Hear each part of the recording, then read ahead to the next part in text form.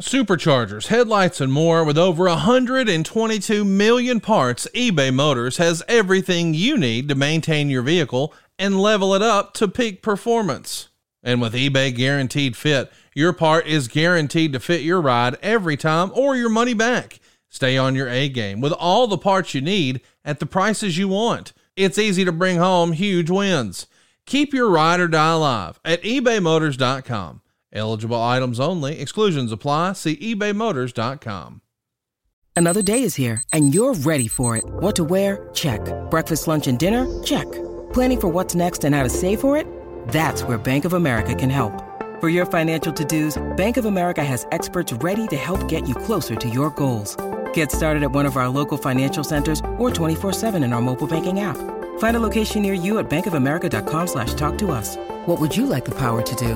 Mobile banking requires downloading the app and is only available for select devices. Message and data rates may apply. Bank of America N.A., member FDIC.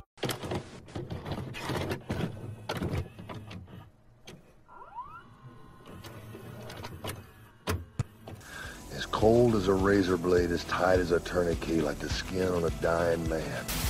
I don't want a piece of the world. I want the whole world.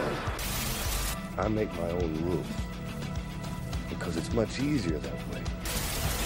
Trust me.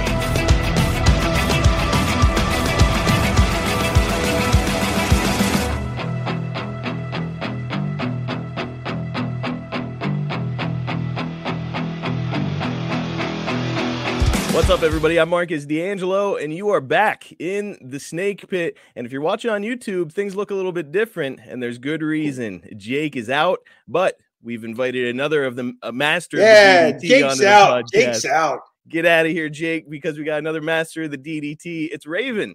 Dude, thank you so much for joining us today. No, this is an honor to do Jake's podcast when he's not there as a backup for him. So basically, I'm the extra who comes in if Jake can't make an episode and fills one in. You know, Jake's my hero. You know, I think Jake's the second best worker I've ever seen, and I'm not the first. So the first is somebody else, but the second best work I've ever seen is Jake, and that's a pretty high praise. It is. Yeah. So, and Jake, a lot of people really know and realize that I patterned, you know, a lot of my style after Jake. So this is really cool for me. It's cool to have you here, man. I do have to ask, you mentioned he's number 2. Who is number 1? Lawler. That one's hard to beat, man. Some of the best working punches ever. If you watch Lawler in the 70s and 80s, it's just hard to find anybody, you know, that could do so much other than Jake. Like they're easily the 2 top workers I've ever seen, you know. And then some days, I guess maybe I think that Jake might be better than Lawler, but I guess I should have said he's better since he's on this podcast. But I thought it would provoke conversation. But it'll be interesting to hear Jake's take on it, so that way he can fire back or probably agree. I think he's got a lot of respect for Lawler. Yeah, I mean Lawler never used the same comeback. He you know, nowadays everybody has the regular comeback, you know, and which the audience likes because you know, you do it every single episode. You know, you make the same comeback so people can relate to it and they identify with it, and then they can see it coming, you know, and see all the moves coming, and they know what's coming. So when something goes sideways, so that's become a staple of the business. But Lawler did it before that was a thing, and every week he would sell out the Memphis Coliseum, 10,000 people. They would sell it out every Monday night, and it was just crazy. I mean, his work is just so. As a baby face or a heel, he could talk people into the seats. You got to watch. But if you watch his stuff like in the 90s, then, you know, it's not the same. In the 2000s, it's really – 90s is still not bad, but the 2000s, Lawler's fallen off the apron. You know, but he's way older then. So you can't really expect him to be the same guy he was. But because it's weird, even his timing's different. Like even his timing and his strategy, you know, and stuff like that is even different. Whereas, although one of the greatest things I've ever seen though was when Jake, me and I forget who it was it Carino? Me and Carino were at an indie show with Jake, and he's a big mark for Jake too. And so Jake put on a clinic for us that he had some guy that was like 140 pounds, against big old Jake. And so he didn't want to give the guy nothing because the guy was terrible. You know what I mean? So he gave the guy like one punch. So you think, how are you going to make a match like that go more than, a minute, if you're really good, 2 minutes if you're spectacular. He carried the guy for like 7 minutes, like in ring, and made it believable and made it interesting. And that's the one thing I loved about Jake was that if you watch his squash matches, they're always interesting. He makes squash matches interesting. But then Lawler did too. Like Lawler did something when he was wrestling Razor Ramon. I think it's one of the coolest things ever. Razor Ramon flicked a toothpick at him, and the King went down. Lawler went down, sounding like it was stuck in his eye. And he comes up holding it like this. It's in my eye. So whereas Jake would have done the same would have got the same mileage out of the guy. Would have got the same mileage out of Razor, but in a whole different way. So it's just two completely different styles, but it's the creativity is on both of them was just magnificent to watch. And I forgot what I was going to add, what other adjective I was going to use, but it was just magnificent to watch work. Both of them, man, I can watch them all day. You can't do much better for your top two guys than Jake and Lawler. And let me tell you, whenever let me interrupt for 1 second. And I don't even watch wrestling anymore. So the fact that I could watch both of them all day is pretty high, is even more high praise than you think, because I don't follow the business anymore. Yeah, man. All these years later, all their shit holds up. You can still watch it now on YouTube or wherever, and it's like, they're still awesome, Yeah. And that speaks to their work rate. And speaking of work rate, whenever I decided, okay, we got to get Raven on this podcast. One of the things that came to mind was actually right around the time that myself and the gentleman producing this, my brother Dominic, became wrestling fans, which was early 1998. And you were in the middle of a heated feud, first with Chris Benoit and then DDP. And man, it's one of those things that all these years later, it's 25 years ago at around this time, you and Dallas were in this feud, and it is one of the most memorable feuds in my mind and of that era. Yeah, highly underrated, I think. No question about it. I'm really excited to talk about it. And we can dive in if you're ready to hit these notes. Sure. Well, so at the start of 1998, you're feuding with Chris Benoit at first, and after having missed your scheduled match with him at Starrcade 1997 due to, I think it was an inflamed pancreas. Yeah, pancreatitis, like one of the two most painful things you can get, right up there with gout, which I also got from excessive drinking. So that was back in my drinking days. That was actually what finished my drinking days for good, was the pancreatitis, because I ended up spending 8 days in the hospital, 8 days without food or water, because they can't give you anything that passes through your pancreas because it'll continue to inflame it. So yeah. I couldn't drink any food. I couldn't eat any food or drink any water. They just had to IV me. And it was brutal, man. Oh, God, so painful. It sounds awful. And Starrcade, it was like this huge show. It was, at that point, the most anticipated WCW pay-per-view ever. Really? With Sting. I don't remember that. Yeah. I mean, it's not that I don't doubt it. I'm saying I just don't remember that because it's a long time ago, 25 years ago.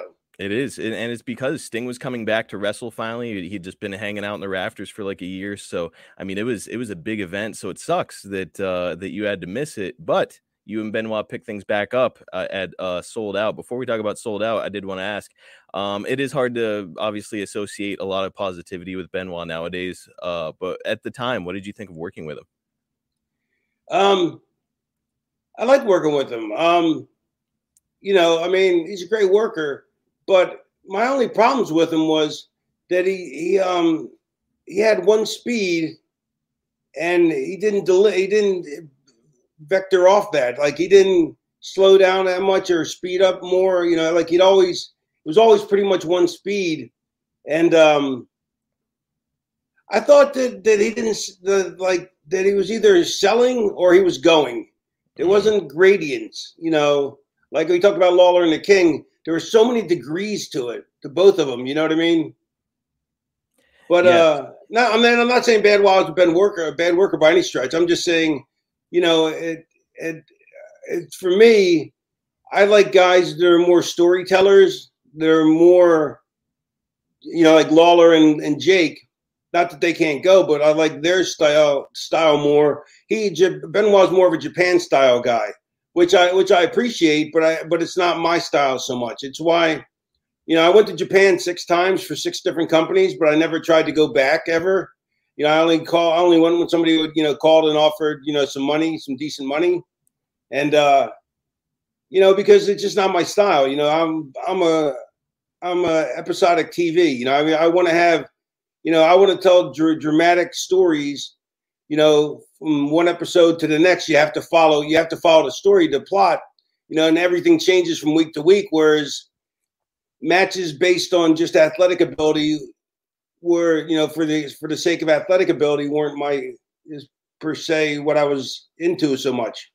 Which is kind of a lot of what you see today. As I watch Benoit now as an adult, as opposed to when I was a kid. When I'm a kid, I'm like, this guy's ripped and he's really fast and it's fun to watch. When I watch him now, you're right. He's got this real intensity. But if you're intense the whole time, right, then what do you have when you're making your comeback? You're just the same. It's like Chris Rock. Like Chris Rock, when he does his stand-up, he's always like, the man was a crackhead. He's a crackhead for the man. The man was a crackhead. That's a terrible Chris Rock impression. But his voice is, what's that? He's always over the top. He's always way up there. And I hate yelling at my audience, I want them to, as Jake always said, I want them to come in and listen to me. I want them to lean towards the TV and have to hear me. And they did with your promos, some of the vignettes the prior year with you, in like a playground or a empty classroom and stuff. It was really cool stuff, really compelling stuff. And your character was really beginning to pick up momentum here by early 1998. And you also added a fun new layer here. It sold out with Benoit. You lose the match, but he puts on the crippler crossface. And kind of the real story here is at the end, right before you lose consciousness, you get this giant smile on your face. Yeah. And it was like really sinister. I remember it very distinctly as a kid. Was this idea all yours, or who brought that to you? No, that was, I'm not sure whose idea that was. Probably Terry Taylor's or Sullivan's, I'd imagine. That does sound like some Kevin Sullivan stuff to me. But yeah, it was cool. It showed a new layer with this character, just really twisted and fun. At this point, early 98, did you feel like everything was coming together for you, or were you? Yeah, I really did. I really thought it was all coming together, and then it wasn't. But yeah, that's neither here nor there. That's the way things went. No, it's, I had heard, in previous interviews with you or something that, the whole WCW run was maybe, by the end of it, you were left pretty dissatisfied. But at this point, you're feeling pretty optimistic. Oh, yeah. At this point, I'm really optimistic. Well, another performer who had been on the rise like yourself after denying the NWO in 1997 was your old pal DDP. He had a match with Benoit in February, and you interfered with a DDT on Benoit, which cost Page the match and the win, and kicked off this rivalry. It's my understanding that Page was really instrumental in helping you create the Raven character. Can you tell us about that? No, he was not instrumental. He tells us he is. No, that's what Page said. Page said, I'm a great chicken shit heel. And he goes, no one's buying chicken shit heels. You're going to have to be a tough guy. So I don't want to be a tough guy. Everybody's a tough guy. I'm a tough guy. I would be a tough guy in my real life, but not in the wrestling business. There's too many tough guys there. So, but Page's like, no, you got to be one. So I'm like, all right. So he goes, you ought to go in that alternative direction, like the Red Hot Chili Peppers. And that's what he said, like them in Point Break. That's what he said. And then I created Raven. So you tell me how much credit he deserves. Maybe not as much as he'd have us believe, but yeah. But no, it's awesome suggestion. But I was saying, the suggestion led me in the right direction, so I'll give him all the credit for that. That's like a finder's fee, 10%, 15%. But he didn't do any of the creation of the character, Although he did do some editing on the promos.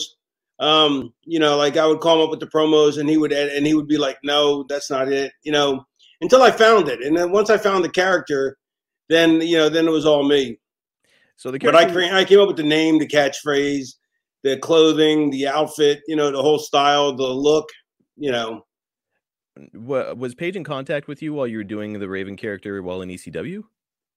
Well, me and Paige always stayed in contact, we're good friends. We're very close friends. That we don't see each other all the time, but when we do, it's like we just saw each other yesterday. I love Paige. Very. Paige is amazing. affable, energetic guy. Certainly somebody. Yeah, I can't believe how much energy the man has. Incredible at his age. My goodness. Like, we used to tease him for being older than us, because he was older than everybody. And in our group, in our social group, and our wrestling age group, and we used to make fun of him, and he hated it. Oh, it drove him nuts. And then now, then 10 years, look, 15, 20 years later, he's like, I'm 75 years old and I'm going strong. And I'm like, holy shit. I don't know how old he is. He's probably like 63 or 4, maybe. I want to say he's like 65 or something. I know he's only like a year or two younger than Jake.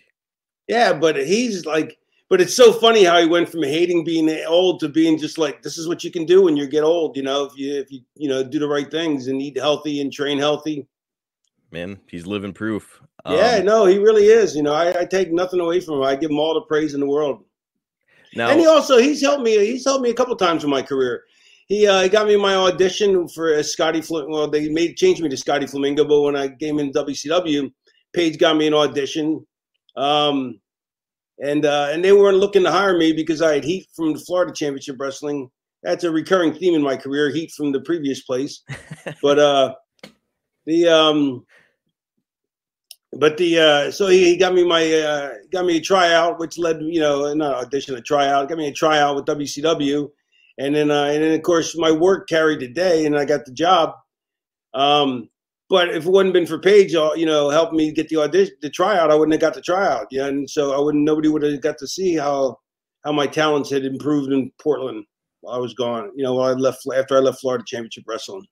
Afford Anything talks about how to avoid common pitfalls, how to refine your mental models, and how to think about how to think. Paula, while certainly you can mess up on $1 million a year, it is far less likely than it is on $30,000 a year. Right. I would meet wonderful people that were struggling with a budget that was super tight. It was 100%. You need to make more money. Make smarter choices and build a better life. Afford Anything, wherever you listen. All right, everyone, it's time to take a quick break to discuss a service that I absolutely love. We're talking about America's #1 meal kit, HelloFresh, and how you can get farm-fresh, pre-portioned ingredients and seasonal recipes delivered right to your doorstep. Skip the trips to the grocery store and count on HelloFresh to make home cooking easy, fun, and affordable. Guys, spring is here and the weather is getting beautiful outside. Wouldn't you rather spend your time enjoying the fresh air instead of grocery shopping or waiting in a long checkout line for overpriced food? HelloFresh takes the hassle out of mealtime this spring by delivering pre-portioned ingredients and easy-to-prepare recipes right to your door. And you never have to worry about variety with HelloFresh. They have 40 recipes and over 100 seasonal and convenient items to choose from each week. That's an option for every taste and lifestyle with HelloFresh. And the best part is, you don't have to be an expert in the kitchen to prepare these delicious meals. Their recipes are foolproof and arrive pre-portioned and easy to prepare in just a few steps. I recently got my box of HelloFresh, and we could not have been more happy here. We got garlic butter shrimp scampi, spicy pork burrito bowls, and cheddar stuffed meatloaves, and I cannot say enough about how delicious these meals were. Truly, restaurant quality cuisine delivered right to our door, and we had a blast putting these meals together. After a long day of work, it gave my wife and I some fun quality time putting these easy meals together, and we were thrilled with the results. I guarantee you will be too. Ready for this? HelloFresh has got a special offer on their incredible service for our listeners. Go to HelloFresh.com/Snake50 and use code Snake50 for 50% off, plus your first box ships free.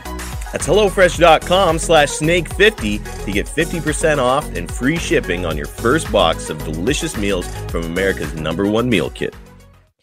Well, Meltzer suggests here that Paige was looking to help elevate your character the way that Hall and Nash and Savage had helped to elevate his the year prior. I mean, as this is happening, it's okay. Not only are you getting to work with your buddy, but are you seeing this as like, man, this is a huge opportunity on a major stage? Yeah, absolutely. Yeah, I totally. And I feel like I carried my end of the ball more than as did Benoit and as did DDP. I mean, we all carried it. I think we all hit home runs or we all scored touchdowns, depending on what analogy you want to use. But it was weird then, because then Benoit, as soon as he left the program, they just started beating him. Like Paige wanted to elevate Benoit too.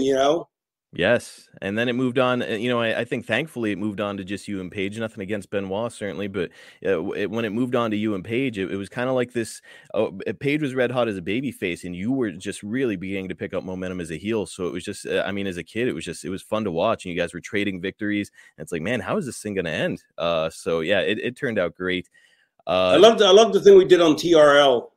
Actually, I've got the clip of that coming up, so hold that thought. We'll right. get there in just a moment. But DDP did have a variation of "Smells Like Teen Spirit" by Nirvana for his entrance music, and you later got "Come As You Are," which was always something that really stuck out for us too. How did that whole thing come about? Was that from your input? Yeah, they told me that I could have input on my song, so I went to Jimmy Hart and I said, "Can you give me the rip-off version of 'Come As You Are'?" Because I just think the music fits my character. And then if you listen to the guitar solo in it, then the guitar solo is from "That Smell" by Leonard Skinner. It's the world's craziest mix, but it works. That is awesome. I had never put that together. That is too cool. Man, iconic music still to this day. Some of the best entrance music I think ever. Speaking of music, though, it's also notable that around this time you participated with Paige and other members of the Flock in a music video by Rising by Stuck Mojo. How did that whole thing come about?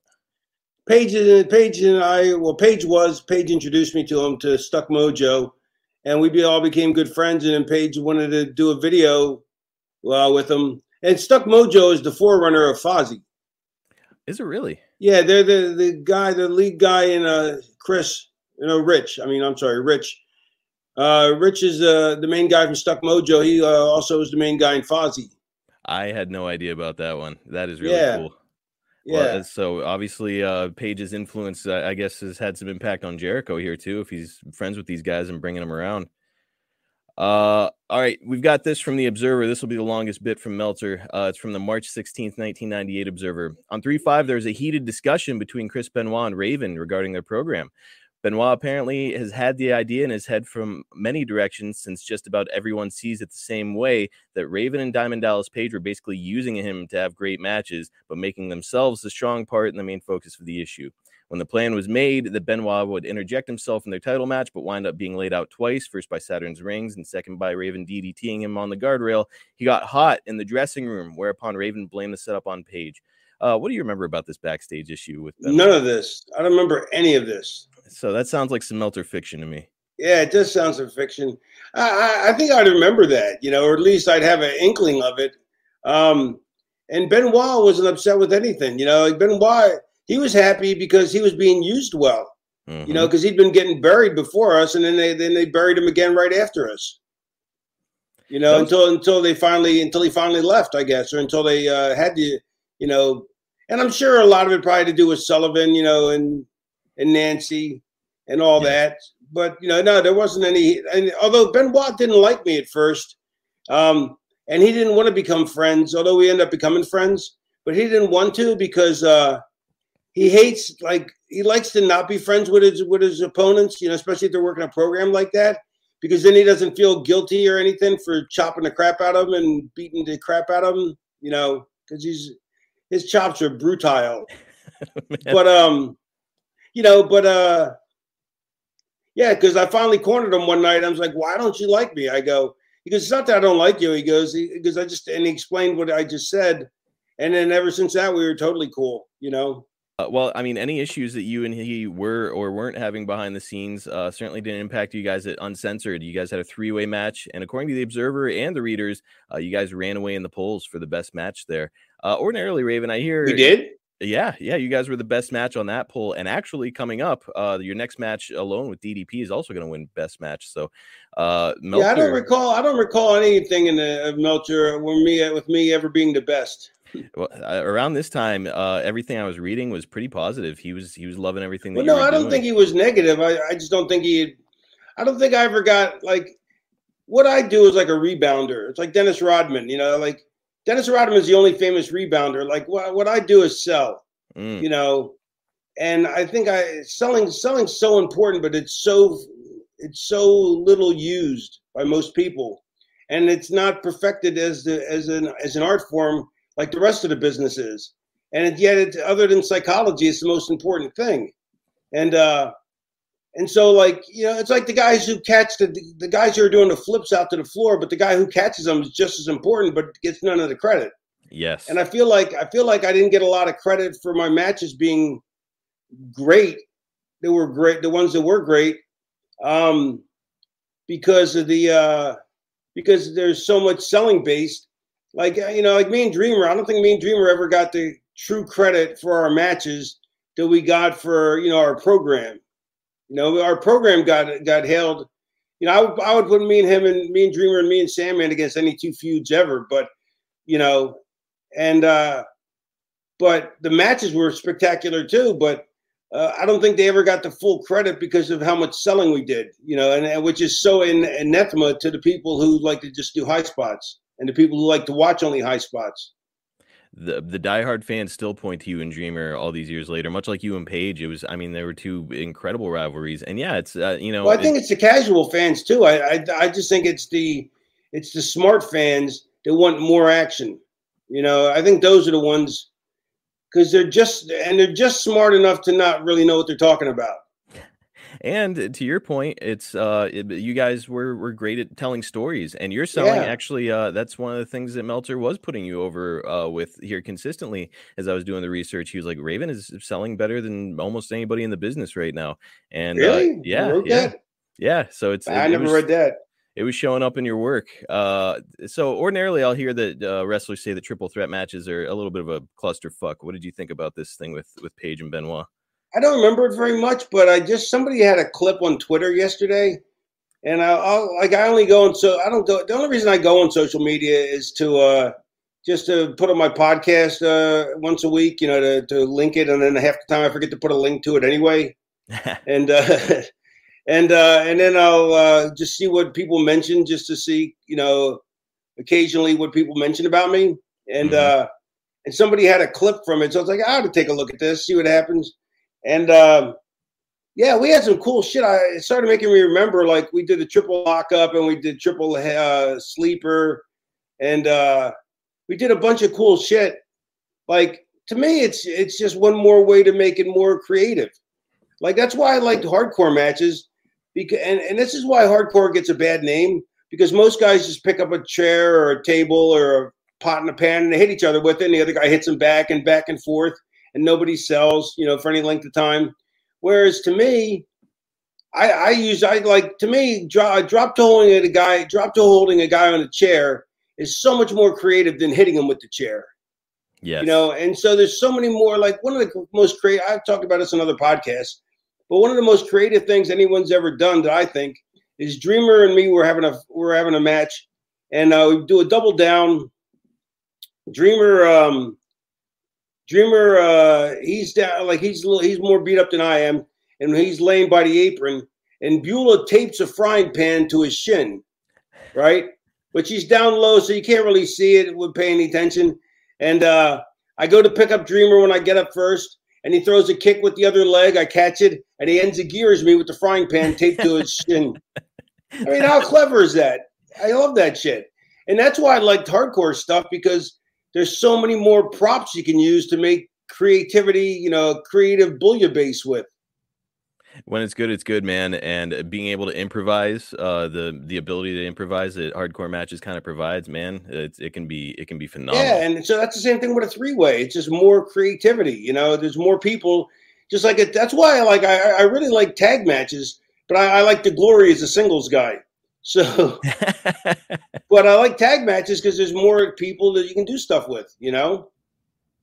Absolutely. Well, the next night on Nitro is pretty notable, as WCW is in Panama City, Florida. And not only do you advance in your rivalry with DDP by defeating Benoit to earn a shot at the U.S. title, but you also make a really fascinating reference, and we've got the clip of that right now.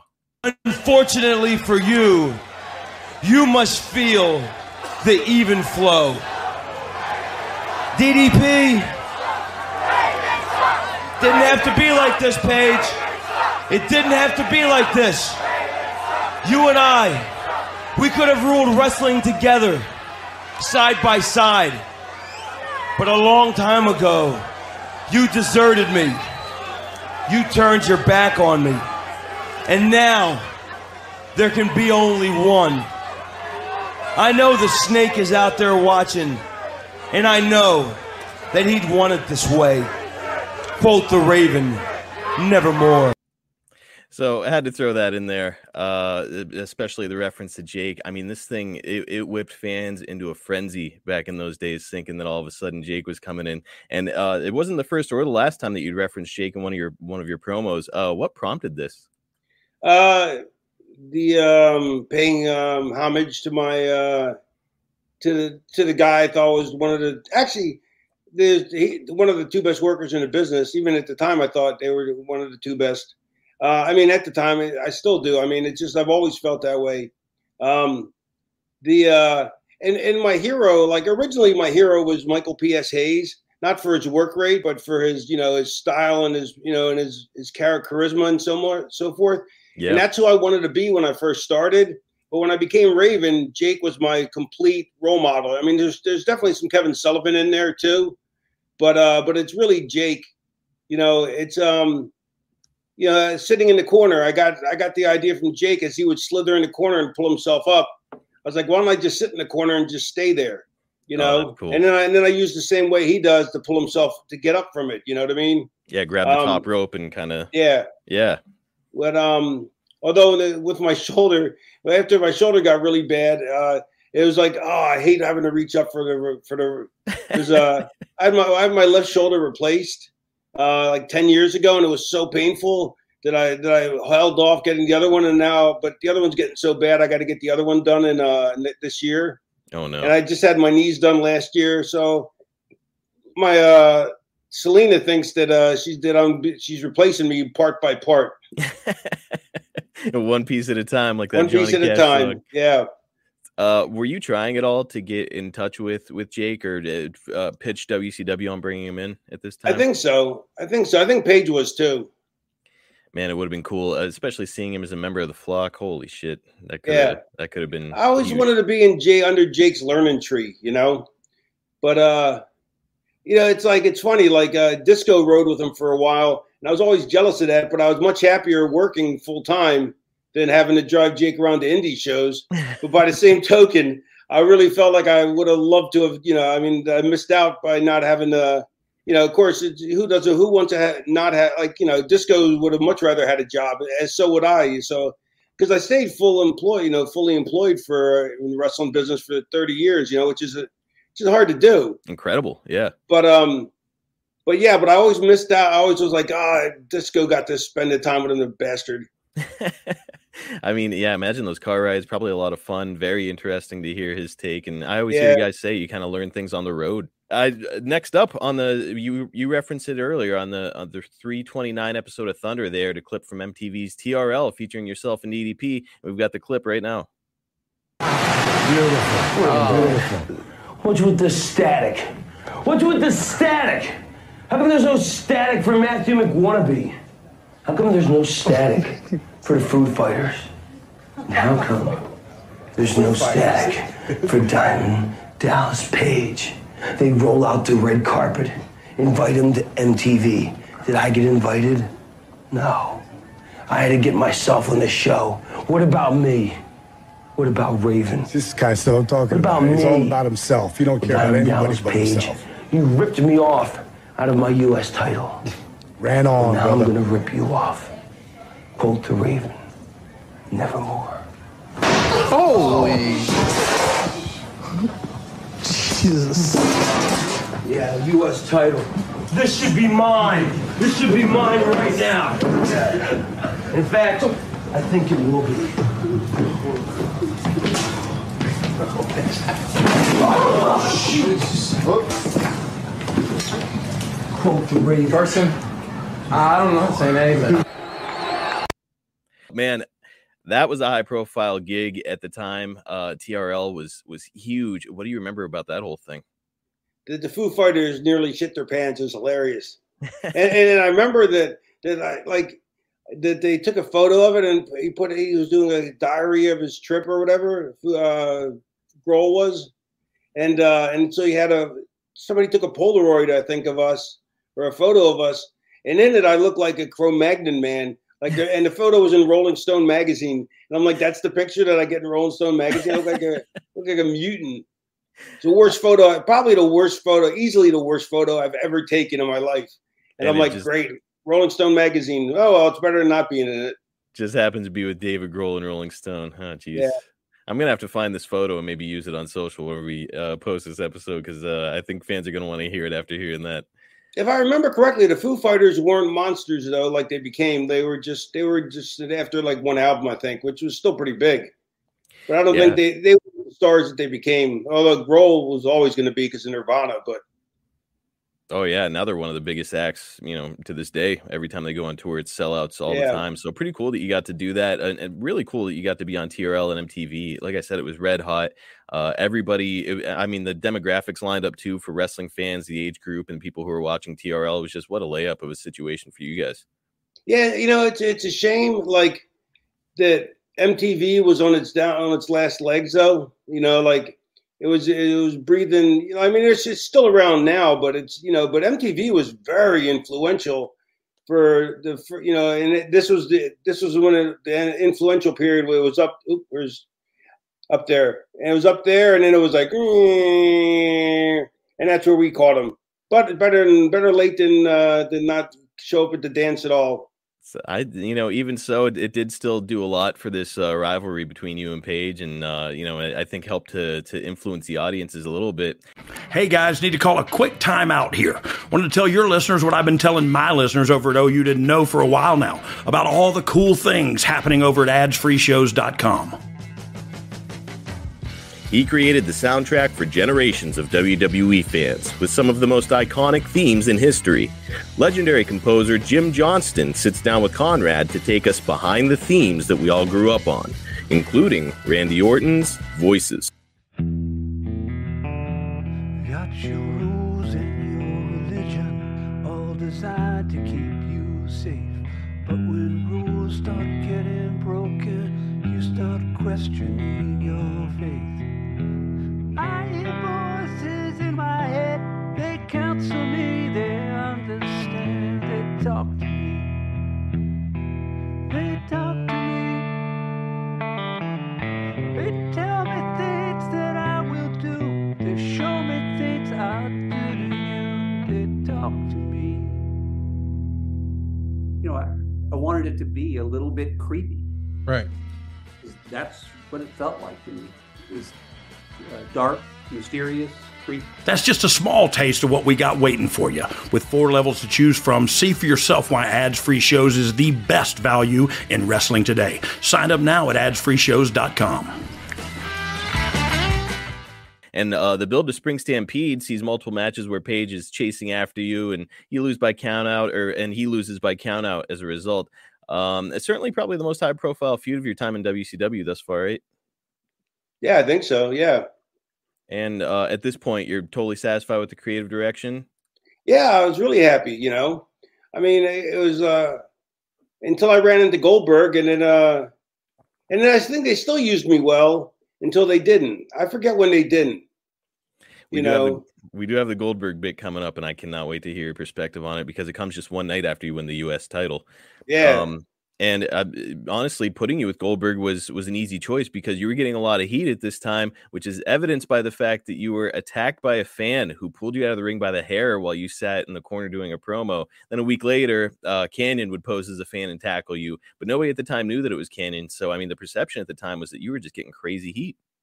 Well, here's the thing. Here's the funny part of the story is when the fan pulled me out earlier that day, like I had never allowed anyone to attack me from behind in the corner, because I wanted to save it till the day it meant something. And it was never the time in ECW, and it hadn't been the time at all in WCW until me and Canyon got to that point in the feud. And so I was like, man, I'm going to have you attack me from behind and pull me out of the ring. And that was that afternoon I told him that I came up with that idea. So it's so weird. So what happens is the guy is, so I tell Canyon we'll do it, and I said we'll talk about it, and we'll try and get approval for it for next week. So all of a sudden I feel someone pulling on my hair, and time slows down. Like if you're in the zone, like I don't know if you play sports or anything, but like if I'm in a match and everything's clicking on all cylinders, time slows down. Like, yes. And in my head, I go, somebody's pulling on my hair. Is it a mark? No, it can't. It's a canyon. But we're not supposed to do it till next week. Did he get approval early and just wanted to surprise me? It can't be a mark. I mean, this is 2000. Marks don't do that anymore. They don't get that mad at fans. Right. I mean, the fans don't get that mad at workers. I mean, and even if they do, they don't, it's not like a regional territory. And all this is going through my head in literally a fraction of a second. I'm thinking about these things and I'm going, but is it canyon? But it's the way he would have told me. No, he's trying to surprise me. Is it a mark? And I'm going back and forth, and all this is happening literally in a fraction of a second. And I go, well, shit, either way, I got to go with it because my hair's being pulled. I don't want my hair pulled out. So I'll just go with it. And either way, if it's a fan, I'll get up and I'll beat him up. If it's canyon, I'll sell for him. And I popped up, and the guy was already taken, and I saw it was some like 80-pound guy soaking wet. And but security already had him, and I wanted to run over and hit him, but I was like, I can't hit him because then I'll get sued. Right. And I'm like, oh, well, I'll just go back to my promo. But all this occurred in like a microsecond. It was all like 3 seconds. This whole thing happened, it's wild watching the clip. And I was going to ask you too, because like it looked like you were working whenever the guy started pulling your hair. So yeah, I went with him because I didn't want to lose my hair. Right. And on the off chance it was canyon, but I was like, it's got to be a fan. But it's the weirdest thing to have time slow down like that. Like one time when I was at in my fraternity house, and I had a room on the floor where you walk into the back and through the back door. Mm-hmm. And I was making faces at my buddy. Him and some girl were coming home, and he punched the glass like to make startle me. But the glass actually shattered, and the glass all broke up into little pieces, and I could see a piece as it flew into my eye. Oh my God! Yeah, I got a piece in my eye. I mean, I got it out, but yeah, it was crazy though. But all the glass was like slow motion in the Matrix, and you just see it. But it's too fast for you to do anything. But it's slowed down so you can see it. It's really weird.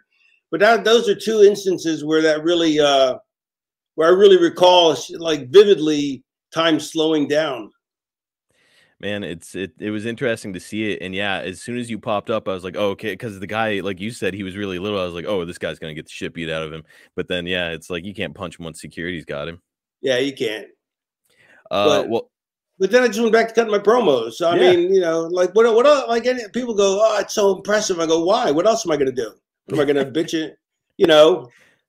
And it kind of works for the character where he's just like this dismissive, like, yeah, whatever, and gets back to what he's totally. Yeah, so I thought it was sweet. I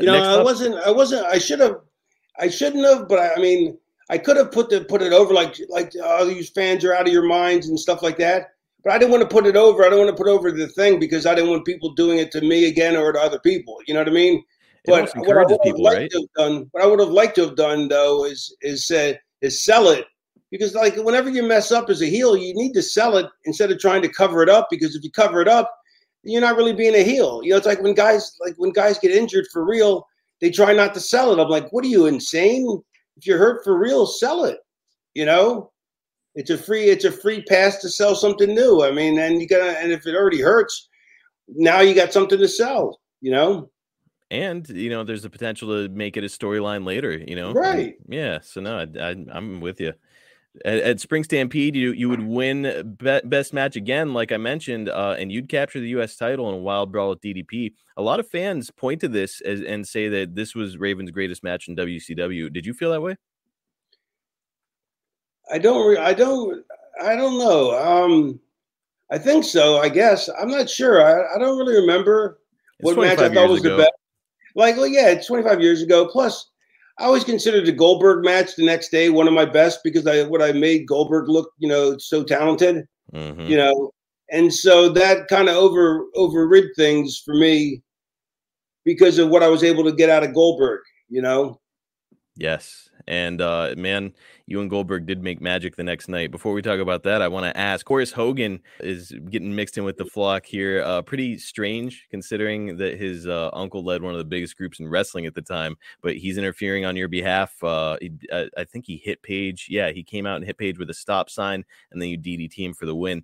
What did you think about Horace Hogan and the flock? Jimmy Hart comes up to me one day and goes, "Hey, Hulk would like a favor." I go, "What is it?" He goes, "He'd like you to put Horace in the flock." I'm like, "Sure." What am I going to say? No? Who would say no to Hulk? Yeah, exactly. Especially back then. Right. And but it became a running gag, like Jericho and Conan. The three of us used to hang out together and call ourselves the triumvirate of useless information. And so they were like, wait, did you put Horace Hogan in the flock because he's Hogan's nephew? I'm like, what? He's Hogan's nephew? I had no idea. It was like a running gag. Man. And then for years, you go, "Do you know Horace?" Like me and Jericho would be like, Horace Hogan was Hulk's nephew? No. It was kind of square peg round hole at the time, because everybody knew it was his nephew. I think most of the fans knew it was his nephew, and, right. and everybody's like, "What are we doing here?" So you mentioned it. When do you remember being told that the next night you were going to be dropping the title to Goldberg? The next night. They didn't tell you until the night of? I don't think so. Wow. Why would they though? I mean, there's no reason to make me, worry about it until when I get to the show, then I can, then you're already there. You know what I mean? You don't want people going insane and running off and trying to hold up the show and stuff like that, which I would never have done anyway. You know what I mean? But it's good company policy to not let people know until they need to know. What did you think of Bill's kind of incredible rise to prominence at the time? Did you think he was just a flash in the pan, or it would last? I know. I thought it would last. I mean, as long as it did, I mean, and it would have lasted longer if they wouldn't have, kiboshed him. It was it was a freak. It was the right guy at the right time. It was like Nikita Koloff when Nikita Koloff first came on.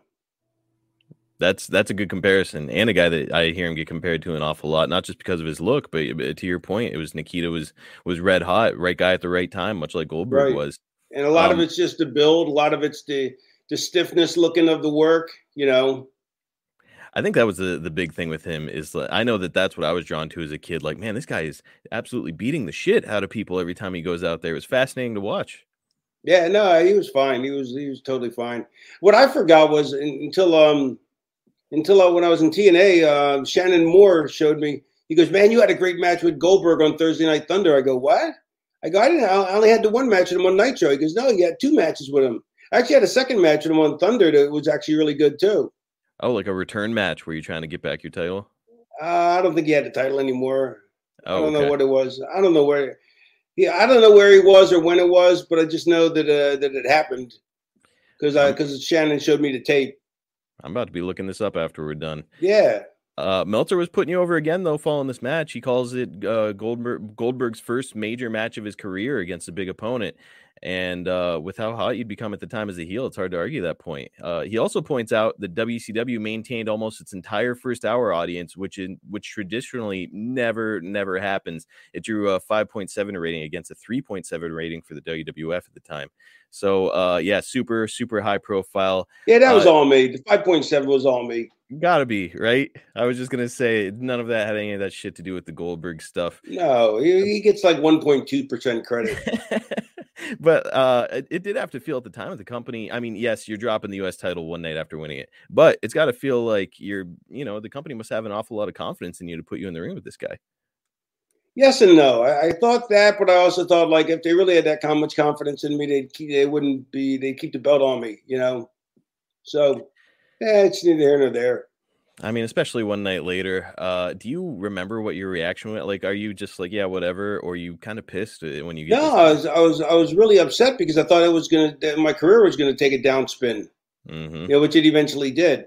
Do you feel that this was kind of the start of a downspin? I don't remember. I don't know how far into my run that was. Well, I do know that next, you and Paige would have your final kind of match of this rivalry at Slamboree in a Bowery street fight cage match. Then I went to Canyon. Yeah, that's right. Yeah, and this was most notable because he put you in almost like a cross position with handcuffs in the cage. So it was a cool match, and Paige gets it back. However, I think Meltzer didn't like the fact that you lost in the rivalry because it did not win the best match poll that time. So the streak is broken. There's a rumor at the time, though, that it's being discussed backstage. Have you turn your back on the flock and become a babyface and team up with Paige? Is that some fiction as well? I don't recall that, but it could have been discussed without my knowledge. I mean, the idea of you and Paige, especially with your history together, it probably could have worked.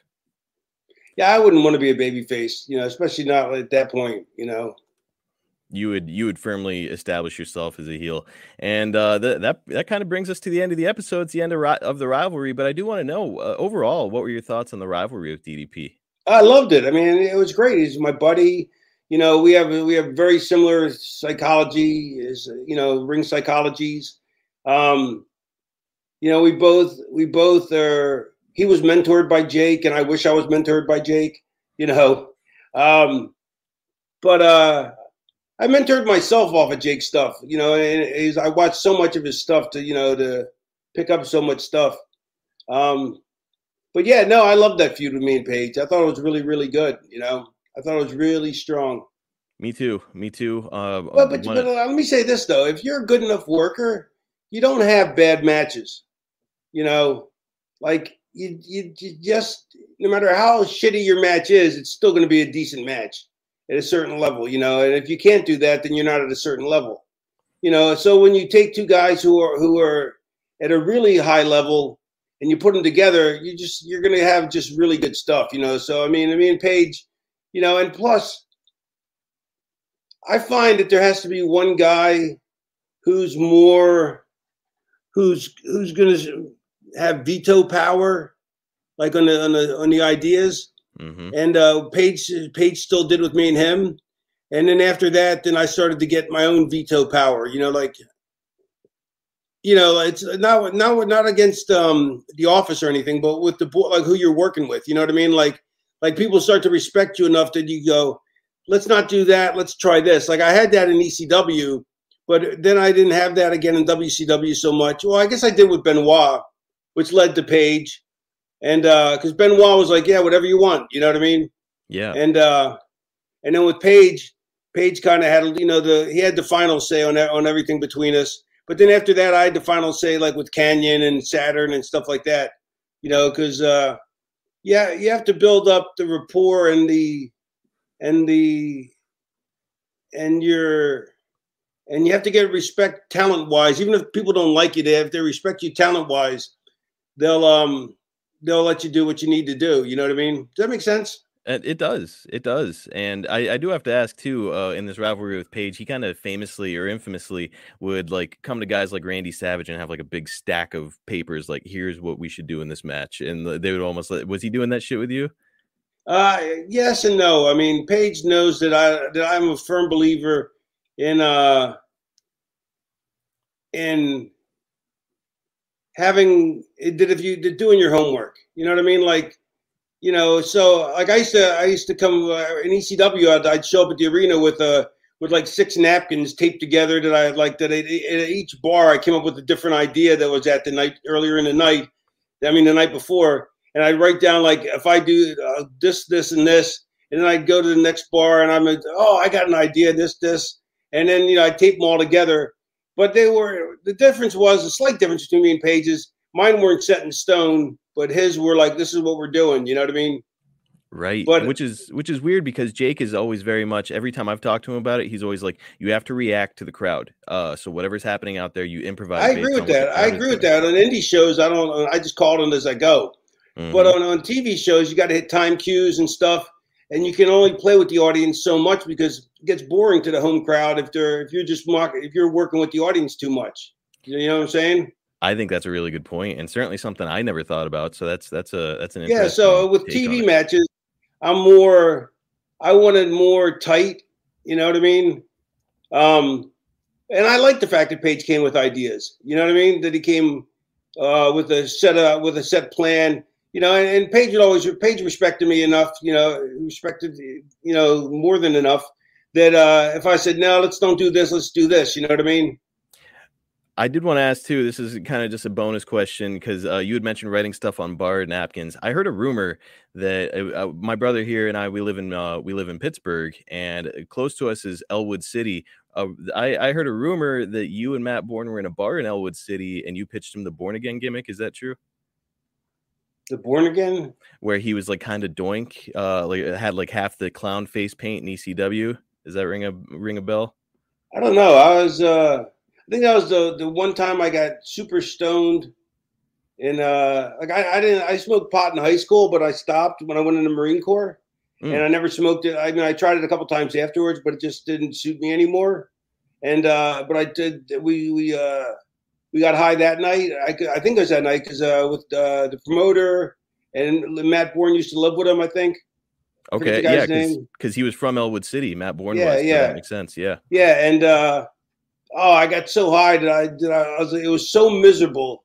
I think we took glaucoma pills too. So that really, and pot, at that level was so much more high, so much more potent like now it is than it was back when I was in high school, So right. I was like, I don't want to be here anymore. Kill me now, So you just pitched him this gimmick and got the hell out of there.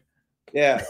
Well, no, yeah. For the most of the night I was coherent, but then all of a sudden, I smoked too much at the end of the night, and I just got, I was in hell.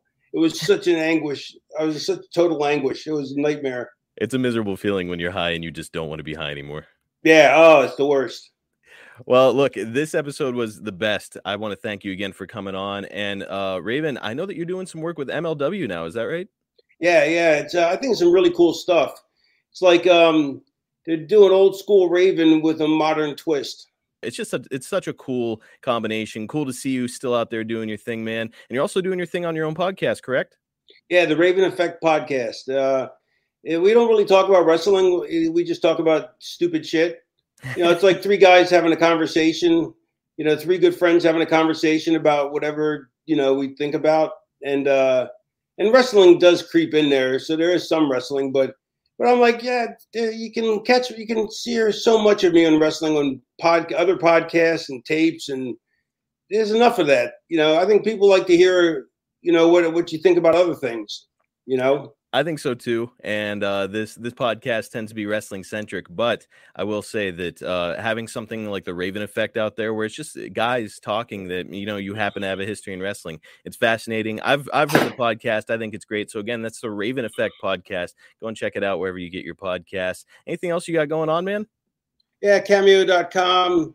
I do a video shout out. How cameo.com works, and want me to break up with your old lady or tell her feet smell and to wear socks to bed because her feet smell, I'll do that for you. All the pleasantries that need to be said. What a life hack, dude. Because I mean, when you're breaking up with a chick, sometimes she'll fucking hit you. So let Raven break up with your girl for you. Go to cameo.com/Raven Prime 1 and get your cameo from the leader of the flock today. Raven, thank you again so much for joining us, my friend. You're welcome. Thanks. We'll catch you next time right here on The Snake Pit. As an adult, don't we all miss spring break? Nothing like taking a week off from all your responsibilities. Well, here's the next best thing for adults, a spring break from house payments. SaveWithConrad.com can help you get rid of all your credit card debt, just like that. We're routinely helping our listeners save $500, $600, $700, even $800 a month. And you don't need perfect credit or money out of your pocket to do this, but check this out, no house payments for 2 months at SaveWithConrad.com.